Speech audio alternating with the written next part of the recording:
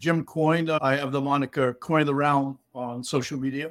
I'm an independent scholar, emeritus professor at the University of Pennsylvania Medical Center, Department of Psychiatry, where I was professor of tenured professor of psychology in psychiatry with a lot of other titles. I first came across your work because, as you know, or listeners and viewers will know, I do a lot of research on criticizing or being quite critical of positive psychology, so-called happiness science, and this sort of thing. And so I came across some of your work on the role of positive thinking in cancer. And I wondered if you could give one message to the people watching, what would it be about positive psychology? Is this something that we should embrace, or is this something we should be careful about? Well, first off, I'm not negative psychology. I'm just a realist. And I think that some of the tenets of positive psychology that have been presented to us are more appropriate to certain contexts than others. And that some of the tenets are preached with an agenda to, it's kind of like an opioid of the people. And you want to calm people and you want to give them directions that if they are distressed, they should immediately seek consultation with a positive psychology advisor or a therapist. And I think it's conformist. And I think particularly from people from different backgrounds like myself, at some point becomes toxic.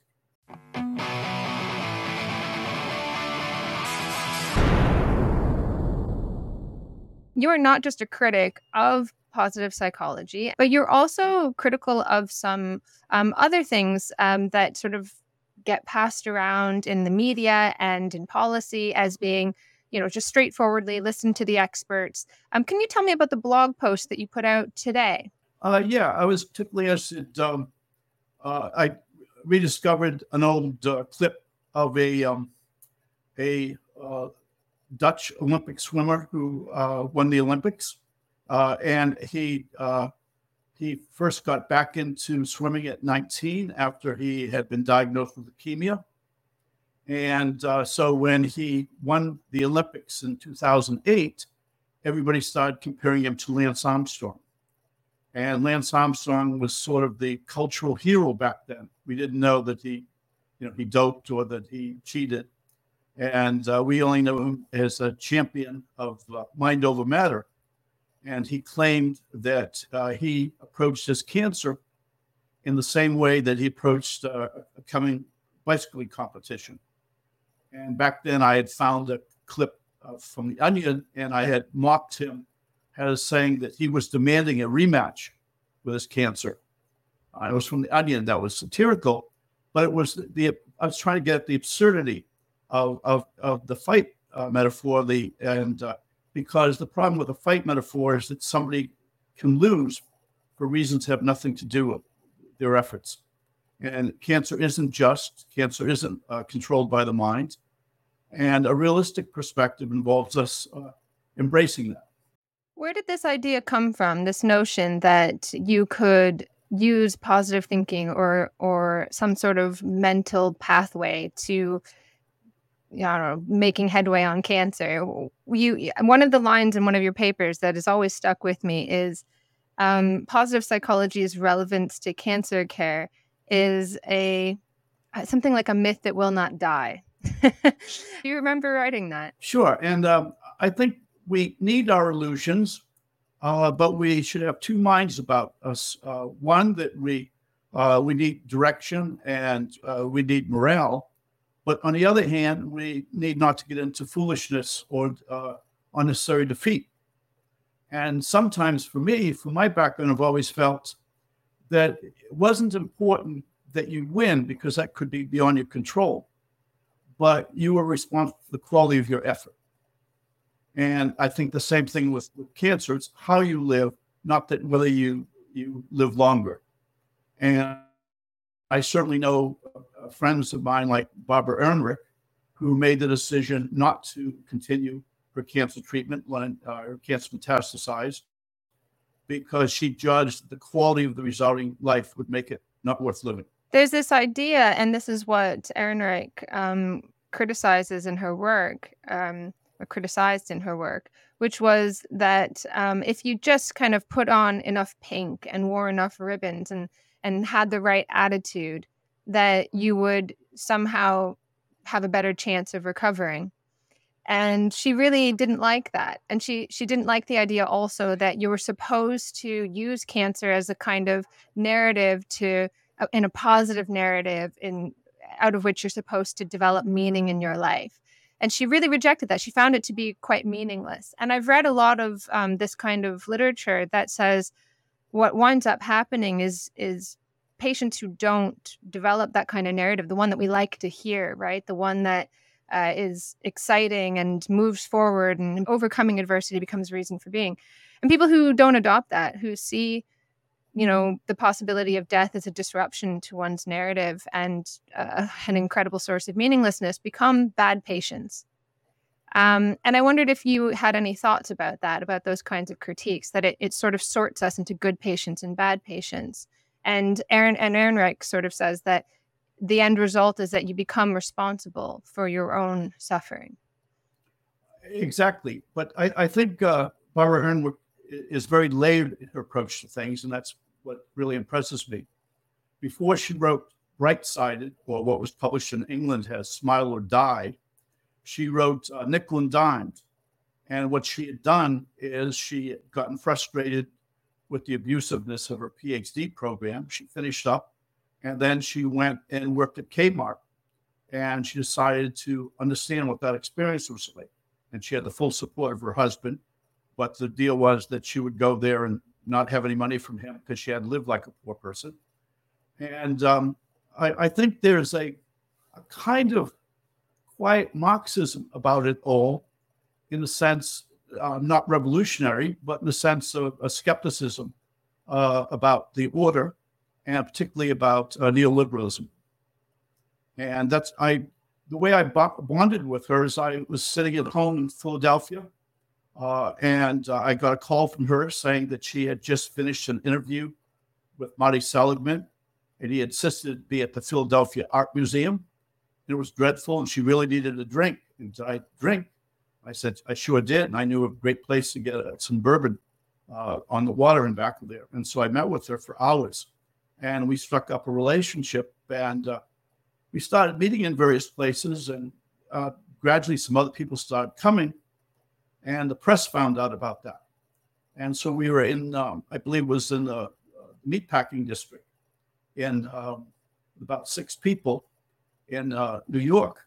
And somebody from CBS approached us and asked to enter.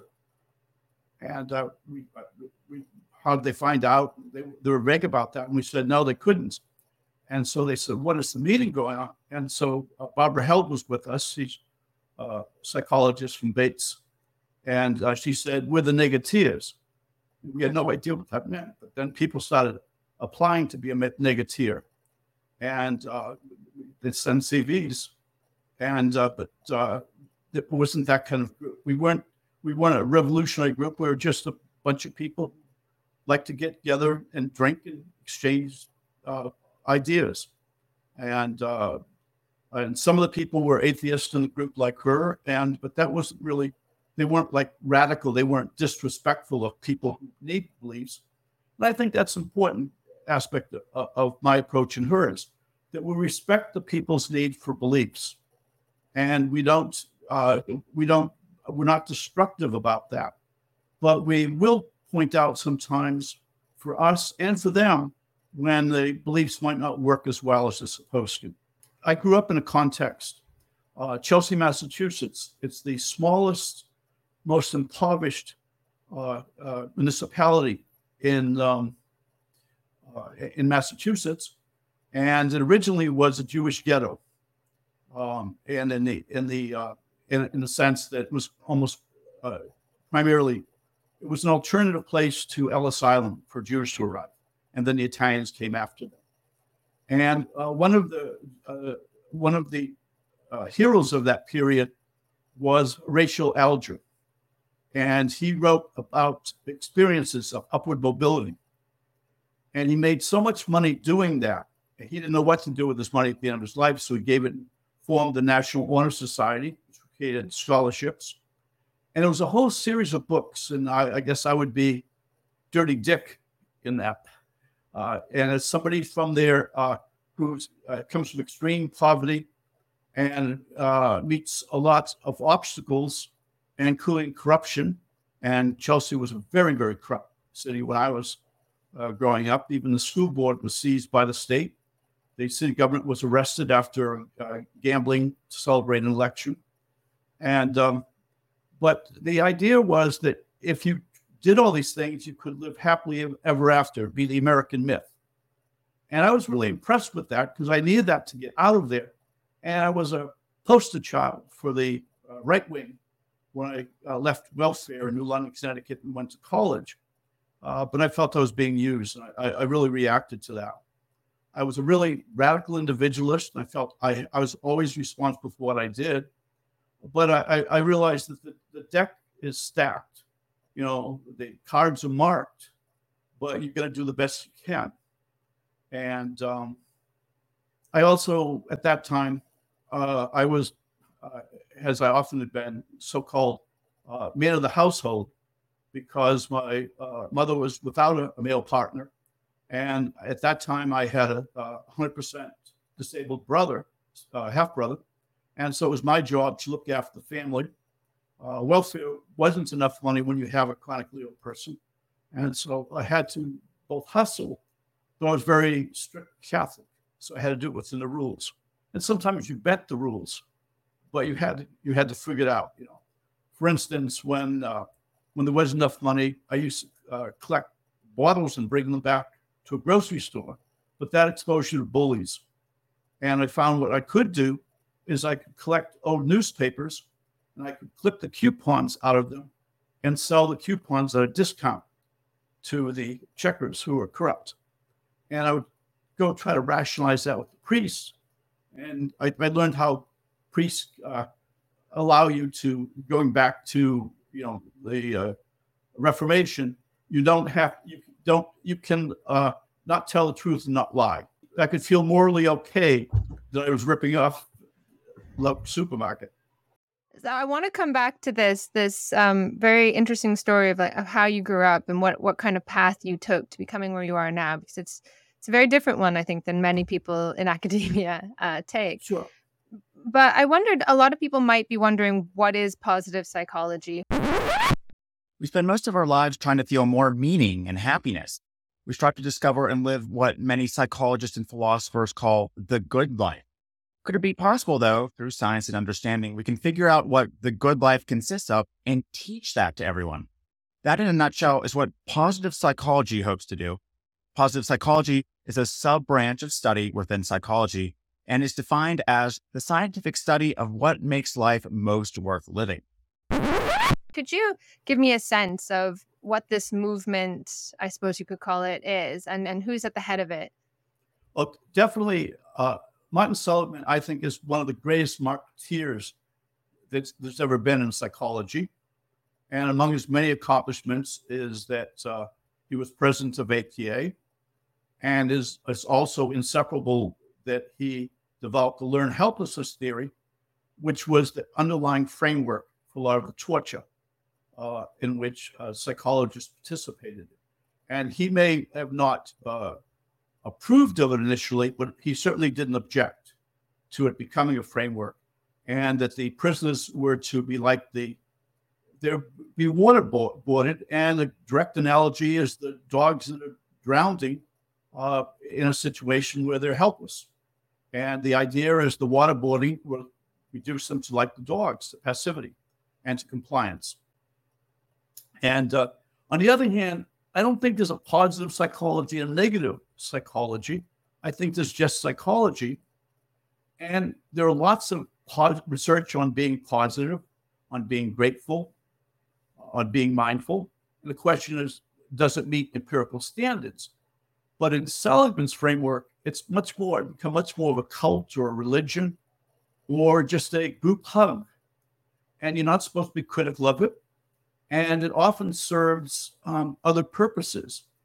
he has a money-making master's program in applied positive psychology, not in the psychology department of the University of Pennsylvania, but in the education school. And the education school is notorious for its money-making master's programs. So you can get into them without having any qualifications. So when Smirnoff, I think that's his name, the comedian on public radio, wanted to enter the program, he thought it would be great PR, and he accepted him immediately. I grew up in the former Soviet Union. My parents and I lived in a communal apartment with 9 other families. When my parents wanted to be romantic, they would send me to look out the window. One day my dad said, "So what do you see in the window?" I said, "Our neighbors being romantic." He said, "How can you tell?" I said, "Because their son is looking at me." My parents laughed. At that moment, I felt that I was in the presence of love.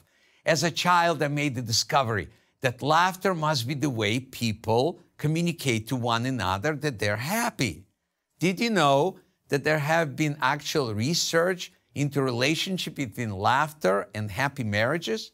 A lot of the people who go into the program, they're not allowed to have scholarships from the university. It's the money-making program, and they have to pay out-of-state tuition fees. A lot of them go into a wealthy and can afford to do that. And they don't go in with any knowledge of psychological methodology or psychological conditions outside of what they're presented in the program. So it becomes very much an indoctrination. And he throws away a lot of things that would detract numerous things in the traditional psychological literature. Interventions just aren't that good.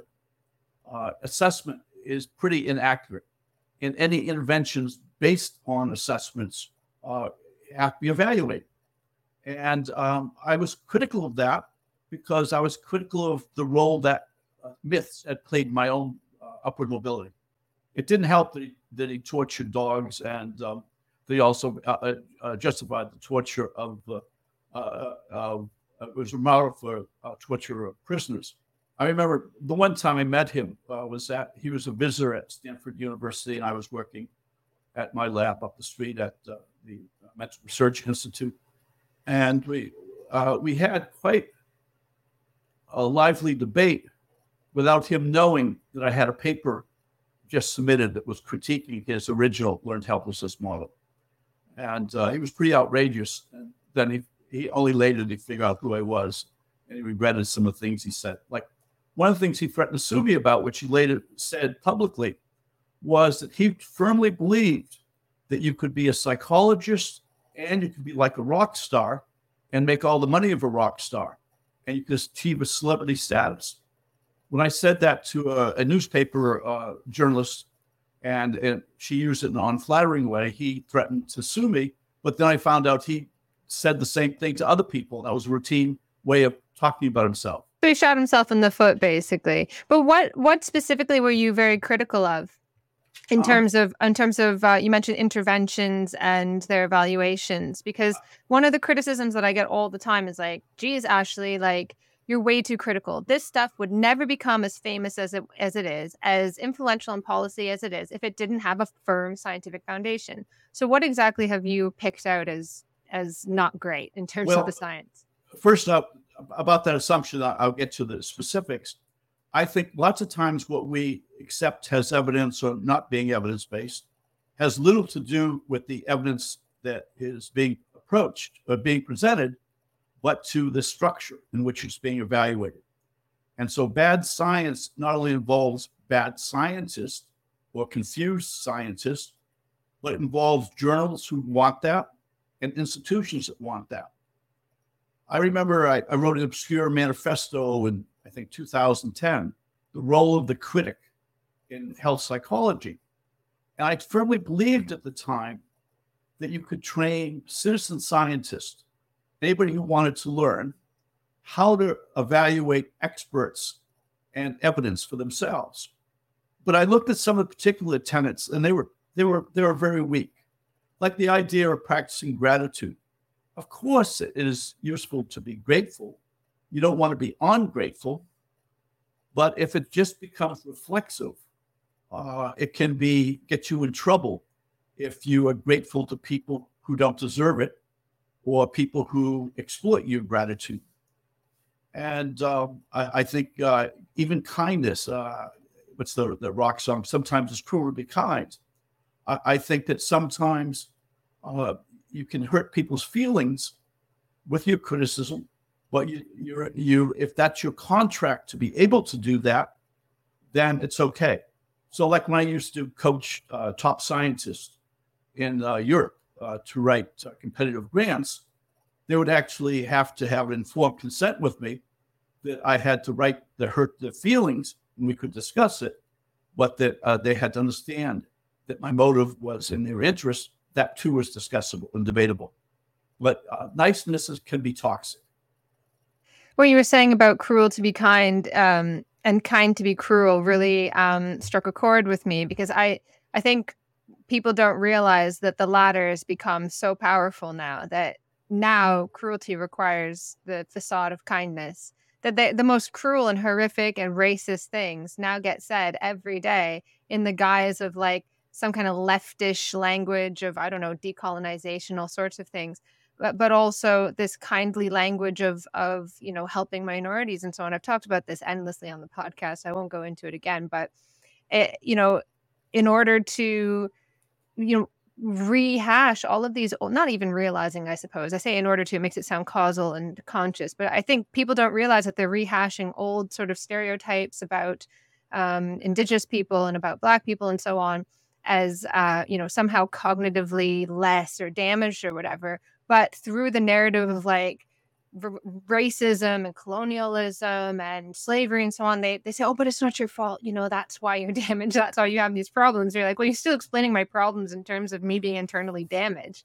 So this sort of kindness is what enables an extraordinary level of cruelty, this sort of paternalistic attempt to explain away problems that are really structural, really difficult to deal with in individualized terms.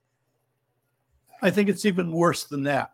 Yeah. I don't know if you remember the close of the movie French Connection, where there's a Frenchman, very dignified, probably even a diplomat, going down the river on a barge, and the cop Poppy is helplessly watching him get away with his white gloves.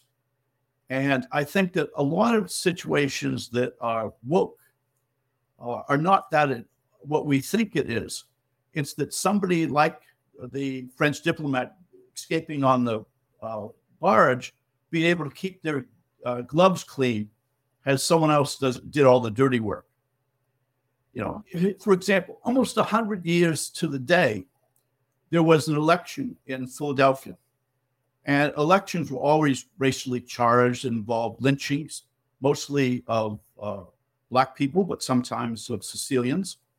And at that particular point, the Irish were fighting, rival Irish politicians were fighting. So what they did is they weren't very good at fighting, so they brought in Italian hoods from New York. And one side assassinated the candidate on the other and wounded some policemen. That set off everything. But it was sort of, it was people trying to appear outside agitators or someone else had did that. And they didn't own responsibility. I myself had been savagely mobbed a few times, and often involves because I challenged some sacred cow or some sacred idea. And so someone will say, yeah, but when he wrote this paper on the 8th questionnaire, it was a fig leaf for quietly promoting adult sexual experience. Visit patreon.com/Ashley A. Frawley for part 2.